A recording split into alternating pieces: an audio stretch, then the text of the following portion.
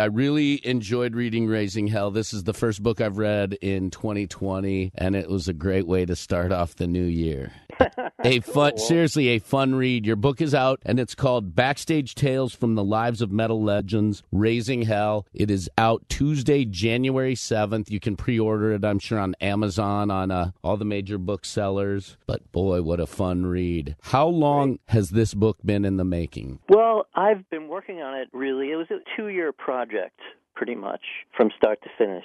And almost all of the interviews came specifically from conversations done for the book. There was some outtakes that had come from archival interviews I've done over, the past 25 years. But I went into this very focused, knowing exactly which questions I wanted answered. And as opposed to, your general interview where you're looking more for a history of the band and the progression and the development over the years, different styles, the ups and downs. With this, I just wanted to focus on the kind of tales of outrage and, get a sense of the lifestyle and culture of metal. Well, I'll tell you what, with all of the different chapters and the different stories that you had, which we'll talk about throughout this conversation, it's like, holy cow, some crazy, crazy stuff happened. Did you have a lot of stories that you may have left out of this book because they didn't cut it or you had to trim fat? Yeah, I sure had to trim fat, and it was tough.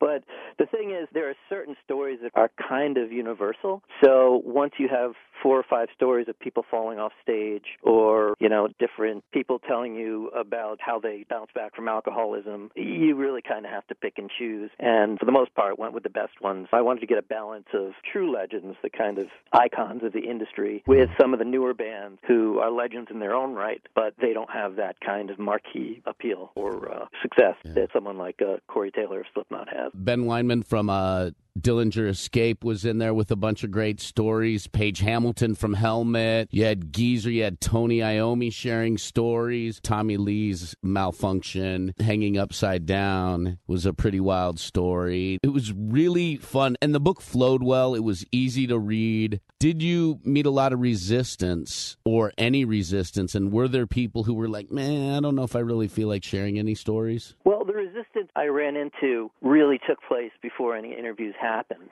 Iron Maiden are very resistant to do any interviews for any book. The same with Metallica, and Ozzy doesn't really do specific interviews for specific books. So what I used was archival material I had, that I didn't have in Louder Than Hell or hadn't been in print in a long time. But having done interviews for 25 years or so, I kind of have a good sense of who has great stories to tell and who just kind of goes with the rehearsed playbook when they do their interviews. So I knew the creative individuals and the people who really didn't care about bearing their souls or revealing debaucherous stories because they have wives and kids. There was a lot of cherry picking going on, which is basically why you have the icons like Rob Halford and Glenn Tipton and then Dee Snider, and then you don't have certain other people from that generation or that era. The Scorpions, for instance, I love them to death, but they're a very straightforward kind of static type of interview, whereas I knew that Dave Windorf from Monster Magnet is just an outrageous kind of guy and smart and funny. So I always kind of erred when it came to smart and funny because I didn't just want a bunch of people telling the same old stories in a dry way with no zing to it. I kind of wanted a beginning, middle, and end to the stories that were told. The stories I read about Dave Windorf were fantastic. I love Dave Windorf. You're right. You have these personalities that told these great stories. You had all these fun people who don't mind bearing their souls. Al Jorgensen's another person who I've enjoyed interviewing over the years who has no problem bearing his soul, and that guy is so smart. I had the pleasure of working with him on his memoir, Ministry, The Lost Gospels According to Al Jorgensen. Yes. That's what it was. And that was a blast. That was 2 weeks spent with him in El Paso, Texas, just in various states of coherence. Oh, I'm sure. It was, and him just regaling me with tales. But, that was another book from another era. So I always just knew that he was a fantastic storyteller. So I came back to him with this, and he was happy to, get back with me for some more yarn telling. Oh, yeah, that guy's got some great yarns, and the way he tells his stories is fantastic. One of the things that I noticed is, and I know metal is a male-dominated industry, but more and more now you have a lot of females. There weren't as many females in the book as I guess I expected to hear. Did you have a hard time getting females to talk about some of these incidents? Well, that was part of it. I did want to bring a good female presence into the book, but it was tough to get certain people. Lita Ford has her own book, for instance, and I guess didn't want to cannibalize her own creation. But the girls from Kitty were great. They were forthcoming. And, I talked to Lizzie Hale from Hailstorm. She was pretty entertaining. She's careful with what she says.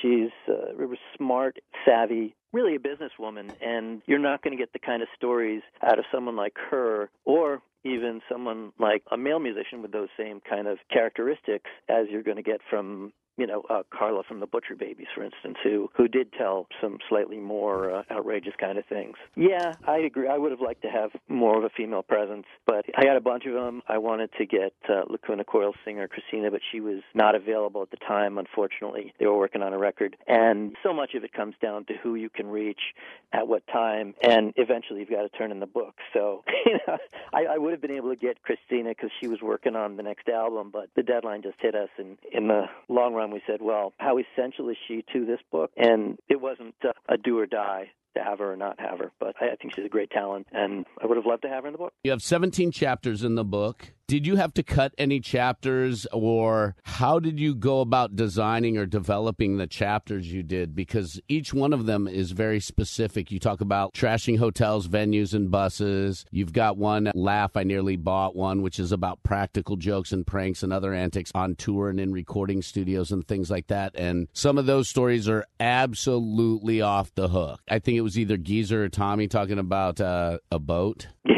And I don't want to give it away because I want people to read. You do have a chapter on groupies. You also have a chapter on vomiting, addiction. You talked about that, fighting, legal. Some of the arrest stories are crazy. Corey Taylor's arrest story is pretty nuts. There were a few in there that I was like, holy cow. Or some of their hassles with the police, their close scares. I mean, some of those stories were nuts, and it's pretty amazing that they were pretty forthcoming about some of those stories. Well, everyone who did the book or talked to me for the book knew what the chapters would be about. Now, some of them wouldn't talk about certain chapters, and I gave them that out very easily. But everyone knew what I was looking for specifically in the book, knowing that I was going to pick from a wide range of metal musicians from really the 70s to the present day. I kind of had to have some sort of structure for it all. They were just going to be a bunch of wild stories. I wasn't telling a history. I already kind of did that with my first book that I did with Catherine Turnman, Louder Than Hell, which chronicled metal as an oral history from the 60s to the present. But when I did that book, I read it back, and even when I was working on it, I found some of the best parts weren't really the stories of who met who when and how the band got signed. And,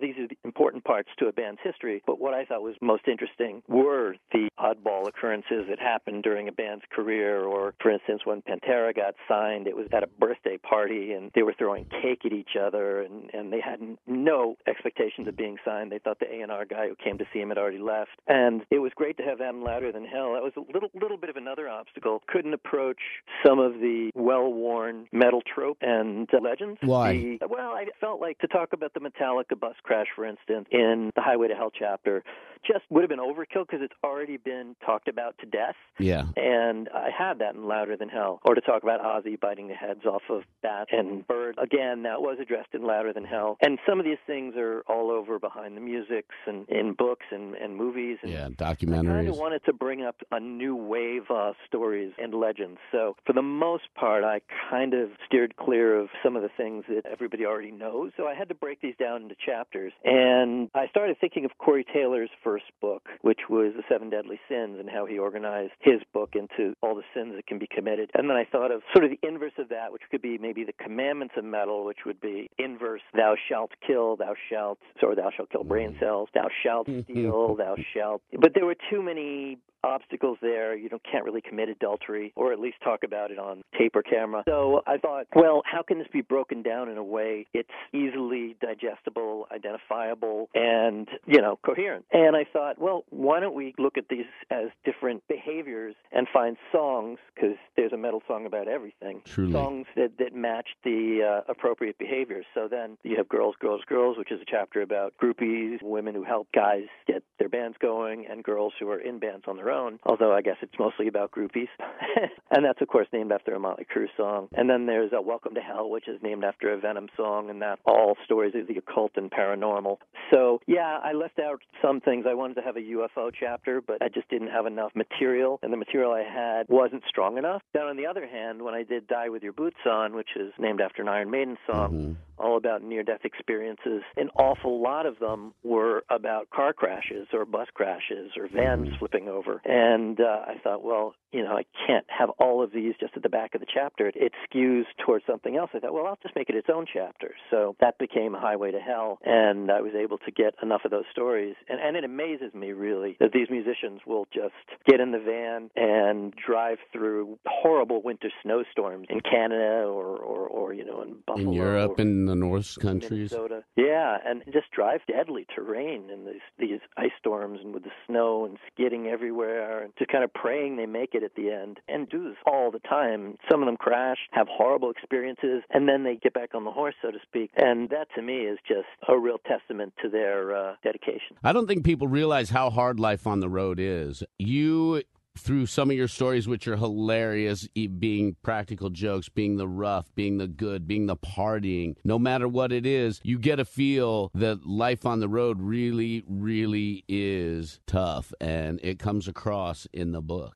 Right, and that's part of the lifestyle of the metal musician. They're on the road so constantly, and what is there to do when you're on the road? You're in the van or the bus for 6 to 10 hours, and you've just played this show that euphoric about. You're still flying high, so you have a huge bucket of leftover booze from your rider, so you're going to end up drinking it, or smoking some weed, or doing some blow, or whatever. It just kind of goes with the territory. I certainly don't want to endorse these things, but through the history of metal and rock and roll, I think in general, it's been a pretty easy road to get hold of these kinds of substances, and those who've been able to either avoid them or use them in moderation have come out okay. And then, unfortunately, there's been way too many people that have not been able to contain themselves and have either died or had to almost die and then realized that wasn't the way they wanted to go out, and they turned their lives around. People like Phil Anselmo and Al Jourgensen, and the list goes on, and Rex Brown and the guys in I Hate God. I think that's an amazing story too. The one thing I didn't want this book to be, and it's a little hard because at the same time I wanted it to be this to a certain extent, is a book about debauchery and decadence and,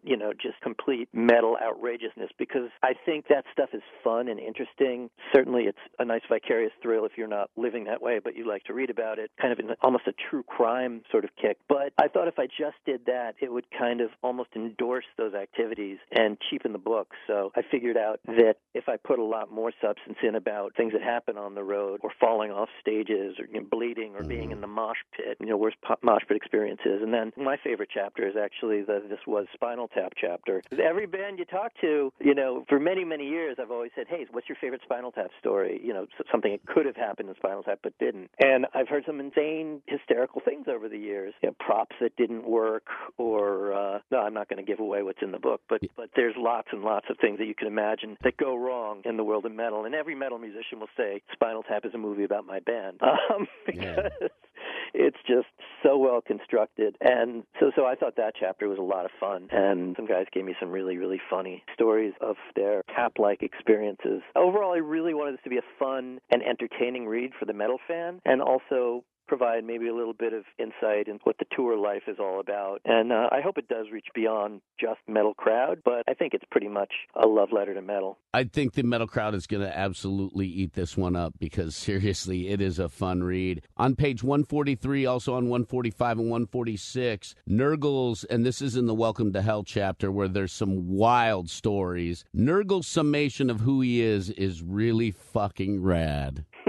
It's really just fucking rad, and I don't know how to say it other than that. He would be really fun to chat with. He's an intelligent guy. Very intelligent. Yeah, and you know who else? Eric Danielson from Watain is not probably someone I'd want to be friends with, but God, the guy's really smart and has a very philosophical perspective on the occult and Satanism. Mm-hmm. And man, he's dedicated to the all things evil and nefarious, but he lives it, and he can talk about why he lives it and how he lives it. And to me, that's kind of amazing. I warn anybody who wants to see Watain that you very well may end up with the noxious odor of decaying animal corpses right in the middle of the stage that will offend you throughout. If the band doesn't throw pig's blood at you, you're lucky, although they don't do that as much as they used to, but they used to do that in every show. And talk about a band kind of living it as they believe it. And some of the other things that blew me away in that chapter, Ozzy had no idea what Mr. Crowley looked like.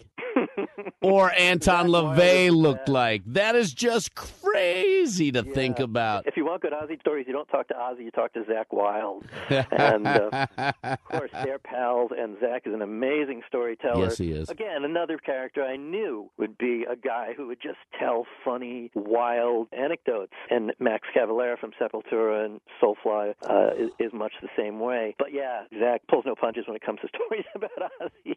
Not knowing who Mr. Crowley was, that was pretty, as I understand. In the mosh pit, Scott Ian talking about Caught in a Mosh and playing the Rainbow Music Hall in Denver in '86. I saw the Lords of the New Church there. I saw Men Without Hats there. I saw Wall of Voodoo there. I saw Black Flag there with Nig Heist opening up for them. So I saw some great shows at the Rainbow, and so it brought me back to an old place. Also, in the mosh pit, I forgot about this, the crowd surfing brass knuckle assholes. I remember that back in the days, and you brought that up, and there were a few stories about that were just crazy.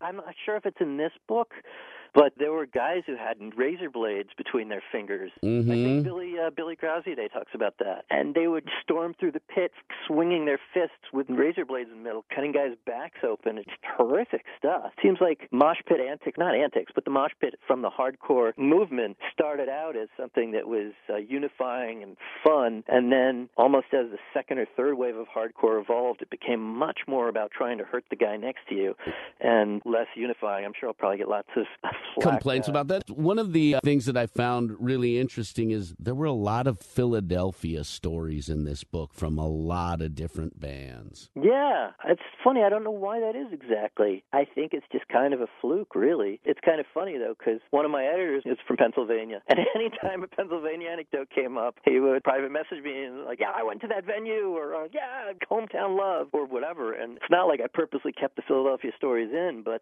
I think you have these kind of iconic cities where things tend to go down, and those being, New York, Boston, Philadelphia, L.A., to a certain extent, Chicago, I guess, and I'm sure there are more. There are these big cities where lots of people come to the shows, and it's not all people who come in from the same perspective or socioeconomic backgrounds, and there was a lot of friction, especially when punk and metal eventually saw eye to eye, but for a while there was a great disparity between the two, and a lot of animosity, and then skinheads were misunderstood because not all skinheads were Nazi punks, but some were, and the Nazi bands would come to the metal band shows and Sig Heil them, and there's quite a few stories in the book about that. Yeah. I like one where Page Hamilton is being Sig Heiled, and he talks to the guy who was doing it and says, look, get the hell out of here if you're going to do that. But if you want to be with the fans and here and enjoy the show, don't do that shit. And the guy stopped doing it. He said he felt like he had maybe put a little bit of wisdom into this guy's thick skull. And then there's an even funnier, well, that's not funny, but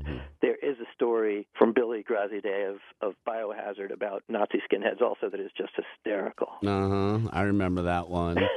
Those guys, the Biohazard dude, had some great stories. The guy from Skeleton Witch had some great stories that was in the book as well. And then there were a few, I'm trying to think who some of the other, here we go. Oh, and the Wall of Death I wanted to talk to you about. Those pits were crazy. Yes, they sure were. And although it was something that originated in the hardcore scene and was going on with Sick of It All, it really came to prominence with Lamb of God. And at first it was something that they took great thrills in because, God, to see one side of the audience and the other side of the audience suddenly run towards each other and clash in the middle. And as their crowds got bigger and bigger, they realized that, man, this is getting dangerous and people were getting hurt. So they put the kibosh on that. And fortunately, it doesn't happen too much anymore. Yeah. But the ones with everybody having people on their shoulders, the double-decker walls of death. What is it, the chicken fighting wall? Yeah, yes, that's what they... Jeez. People get nuts, but you know what? It's a great way for people to channel their energy and get their energy out. Yeah, absolutely. And it really is. In the mosh pit, and when I finally was kicked in the head at a show when I was near the front row, I realized that, okay, maybe it's time to step back closer to the bar and watch the show from there. I forgot about this one, and I'm looking at my notes. Tony Foresta's story on 164 about the really tall hot girl just taking a pee in the middle of the pit and walking off. Yeah, it's just one of those things. I mean, I knew that the Mosh Pit chapter would be filled with stories of violence and kind of insanity, but there are these really strange things that people have seen in the pit as well. And, that go beyond, like the Cannibal Corpse saw a couple having sex at the front of the pit. And, yeah, that's pretty wild. But then some of the other stories about, like, someone, like you said, a girl just moshing around and then suddenly taking a pee, or a group of people showed up at, I think it was one of the grindcore bands, Cattle Decapitation, and they just all lined up and did this pyramid in the middle of the mosh pit in the middle of the show. It's like, wow. That's kind of crazy. Kind of lunatic, thing that goes along with metal is the unpredictability, and that's part of the fun of it, is the outrage and the unpredictability. And unfortunately, a lot of that's been lost, I think, because of the way a lot of venues have really been hit with lawsuits and have really come down hard on anyone that kind of doesn't follow the norm, the rules. I think maybe looking through my notes, maybe my favorite chapter was Die With Your Boots On, because there is a lot of truth to that, and you state this in the opening. A ton of rockers have cheated death multiple times. Yep. Some of those stories are crazy. The John Gallagher, Mark Gallagher story is absolutely nuts. Jeff Becerra getting shot is completely insane. Benally and Halford's close calls were crazy. Fear Factory's Dino getting a gun pulled on him on stage. Yeah. Yeah. Holy, Buzz Osborne passing a kidney stone on tour. And that's just a small amount of some of those stories. I mean, these are crazy stories. Right. Well, I got lucky with the guys who I talked to. I knew they had things to say. A lot of them had lived crazy lives and were happy talking about it. But, yeah, some of the stories you mentioned, sometimes you just get lucky and someone has an amazing story that you couldn't even have imagined. There's some stuff where a guy from a band that's not legendary in this kind of way of being well known, but is legendary in being the ultimate of metal behavior, was named King Fowley, and deceased. And man, does he have some wild tales. Those stories are crazy. I didn't even mention him yet, but yeah, some of his stories, I just was reading them and going, holy fuck. Yeah, those are mostly the NSFW stories. In Chapter 4 with the vomiting, Frankie Benally's story epitomizes the 80s on page 90. Randy Blythe on just an incident with the persons on the side stage. Dave Draymond in the groupies, with what happened to him in Paris. Hilarious. Absolutely hilarious. And the fact that he would tell that story and be able to laugh about it is really cool on Dave Draymond's part, who, by the way, is a very cool guy anyways. Yeah, it's true, because he's past that level of stardom where people are going to scrutinize everything he says, and there's so many metal websites that are looking for clickbait. So a lot of these guys have gotten really careful. I don't think most of the interviews you read in magazines and on websites have the type of candor that the ones in the 80s and 90s had, because, first of all, there's cell phones everywhere, so these guys are being filmed all the time, so they're probably not going to get quite as crazy as they might have otherwise. But then also, I think maybe the outrageous behavior and the lunacy of hair metal and nu metal and even thrash, some of that seems to have dissipated a bit. I don't think the newer bands are into that kind of lifestyle as much. So to a certain extent, this is a story of metal culture and metal lifestyle up through, I guess, the end of the 90s or so. I mean, you probably still find some of that with today's metal bands, but there seems to be more of a stranglehold on metal behavior now than there used to be. And maybe it's because it's so hard to make it in the industry that these bands go out of their way to be as acceptable and as popular as they can be without offending anybody, by making music that's, appeals to the greatest amount of people by taking the fewest chances. No, I agree with that. I think there's a lot more safety in music now, but the record industry has changed so much from the 80s. In the 80s, when we were younger, they went on tour to support albums. Albums were where the bands made all their money, on album sales and 45 sales. Now it's completely 100% the opposite, where the bands make all the money on tour and the albums and the new music supports their live shows. Right, and they've got to be able to perform night after night. So they're doing 3/4 of the year now instead of half of the year, and they've got to be on. So, they're probably a little more lucid. And when you're dealing with all the bands who are in the book who have the stories, most of them are telling these stories because they're stories from the past and things they laugh about and experiences they had but have overcome. What I thought was interesting was you have Mark Morton from Lamb of God, and he was very resistant to tell any wild tales of alcoholic, inebriated debauchery because he said, look, this is stuff that's happened to me, and some of it was funny, and I don't regret it, but if I didn't get myself out of that place, if I didn't change my lifestyle, I was going to die. And to me, that's not funny. And I respect him for saying that. That's totally cool, man. You're one of the greatest guitarists from newish metal bands. Although you've been around 20-something a long years. Time now.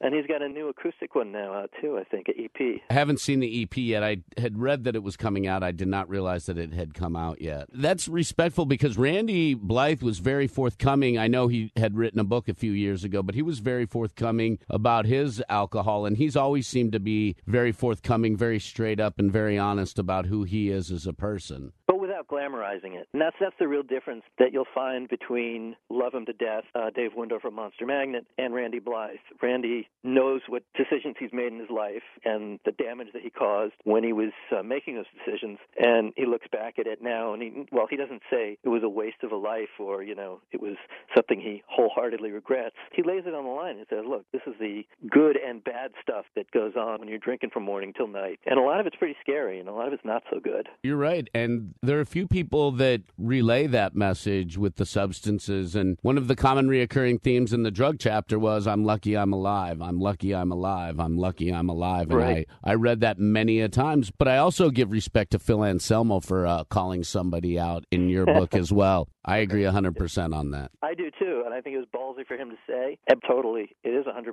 true. And Phil has always sung about heroin, and he's always addressed his demons completely without celebrating them. He's always sung them with self-deprecation and anger, and they've been cautionary tales. And I do have a great amount of respect for him for that. Because even, again, Love Him to Death, Al Jurgensen, when he's telling stories about the things he did when he was on heroin, you could piss yourself laughing. I mean, just some of it's just so absurd or hysterical. And again, at the end of the day, he's going to say, boy, I'm glad I got clean, but they are different perspectives on the subject. And I wanted to get that. I wanted to get all these metal dudes and say, tell me your story. Say, make me laugh, make me shudder, make me almost puke. And with the vomit chapter, that's when I was debating not including, but something perverse in me said, got to have puke stories, got to have them, because, Jesus, if you're in a band or if you've toured with a band or even if you've just partied your ass off, you're going to have bad nights. And oh, absolutely. And with toilet bowl worship. And some of those are funny. For the most part, I avoid the ones where, oh man, I just drank too much and got so sick, I'll never do it again. I really prefer a story that has some strange or entertaining angle to it. I think these stories all came across very well, and you did a great job putting this book together. If the whole heavy metal thing wasn't called heavy metal, would it still be what it is today? That's an interesting question, really, because I don't think people even like to call it heavy metal now. For the most part, it's just metal. I don't think anyone says, I'm in a heavy metal band, unless it's Judas Priest. And a lot of bands don't even want to be considered metal. Lemmy never wanted to be thought of as a metal musician with Motorhead. And Black Sabbath still say we're a rock and roll band. We're not metal. Maybe people say we started this thing called metal, and a lot of the characteristics of it came from our sound, which it surely did. But a lot of people don't like that term, metal. And I don't think it matters, really. I think metal, because in the 90s, I was loving bands that had that attitude and aggression, but clearly weren't metal. Jesus Lizard, Janitor Joe, the Cows, the Melvins. So the Melvins borderline metal. But and that's actually why I did include some of them in the book. You'll find that Buzz Osborne is in the book, and Dave Navarro from Jane's Addiction is in the book, because Dave does have his metal side, even though Jane's were not a metal band. But to me, if music has a rebellious attitude to it and brings out a lot of passion, whether it's anger or euphoria or aggression, and there's kind of a loud foundation to it, then you can call it whatever. It could be metal, it could be industrial, it could be grunge. I don't think the name metal is essential. In fact, compared to an awful lot of other forms of music, it kind of describes the genre the least. I do a podcast called The Imbalanced History of Rock and Roll we did an overview of heavy metal, and we came across a paper that a lady wrote as her thesis asking the question, question. Would the metal lifestyle be what it is today were it under a different name? And I think it's a fascinating question to ask, because if you look at where metal's come from back in the late 60s, early 70s with some of the bands, Sabbath, Zeppelin, Paul Revere and the Raiders. Alice Cooper was mentioned quite a bit as an influence in your book. Sure, yeah. So, I think he was important as a character that created the metal drama and the metal theatricality, but musically, a lot of his songs are much more kind of straight rock and roll. Oh, absolutely. But you say that would metal be metal if it wasn't metal? No, would it still be the thing that it is today? Well, what were the Who? I mean, look at the way people reacted to the Who. Mod or punk, maybe? I don't know. The Kinks might have been punk or metal. It just gives the whole